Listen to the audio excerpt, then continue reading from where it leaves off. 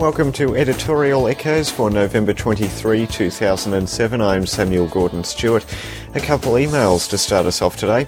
Josie writes, another smear campaign in the Liberal Party. Surely enough is enough.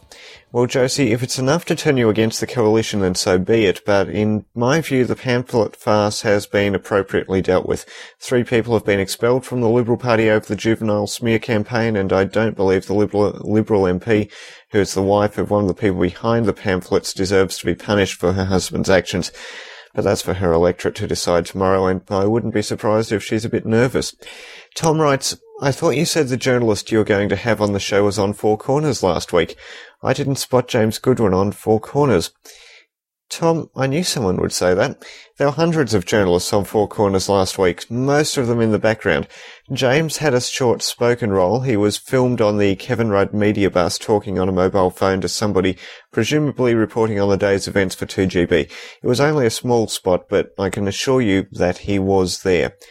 On to the editorial for the day, and this political advertising blackout that started yesterday. But I got it wrong. I thought it was a real political advertising blackout, but it's not. It's only a blackout on the so-called licensed spectrum, the broadcasters, radio and television. Newspapers, the internet and letterboxes can continue to be deluged by political ads, whilst the broadcasters miss out on 3 days of lucrative advertising dollars. I think the advertising blackout is a great idea. It gives people the 2 days before the election and the day of the election itself to allow the dust to settle and decide for themselves without the vapid promises and noisy ranting of the advertising getting in the way. It's a good chance to separate fact from fiction, but to limit it to only the broadcasters is utterly ridiculous. Admittedly, the broadcast ads are the more intrusive as they just sort of pop into your life and make annoying noises about why all the other candidates are horrible and nasty and awful, and the advertised candidate is wonderful. And almost without fail, they're followed by 3 competing ads with the same content, but the name's in slightly different place.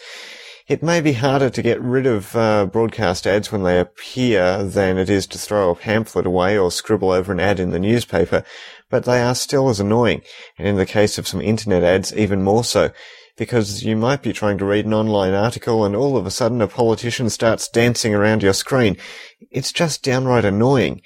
I support the advertising blackout, but it needs to be regulated properly. Quite simply, no political advertising should be allowed on the 2 days prior and the day of the election.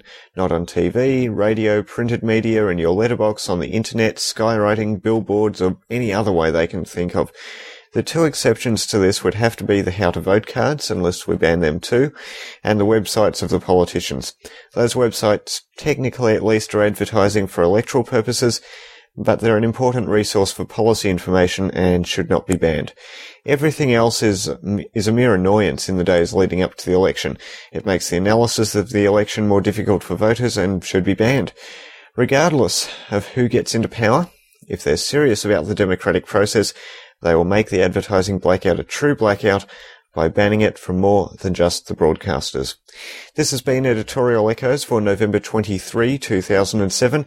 As usual, the email address is echoes@samuelgordonstewart.com for any feedback, and join me tomorrow for an analysis of the polls, who I think will win, where I'll be turning for election coverage on the night, and if I decide to reveal it, who I'll be voting for. I'm Samuel Gordon-Stewart. Enjoy your day. If you're still unsure of your vote, then please consider it very carefully, and I'll talk to you again tomorrow. Until then, ta-da.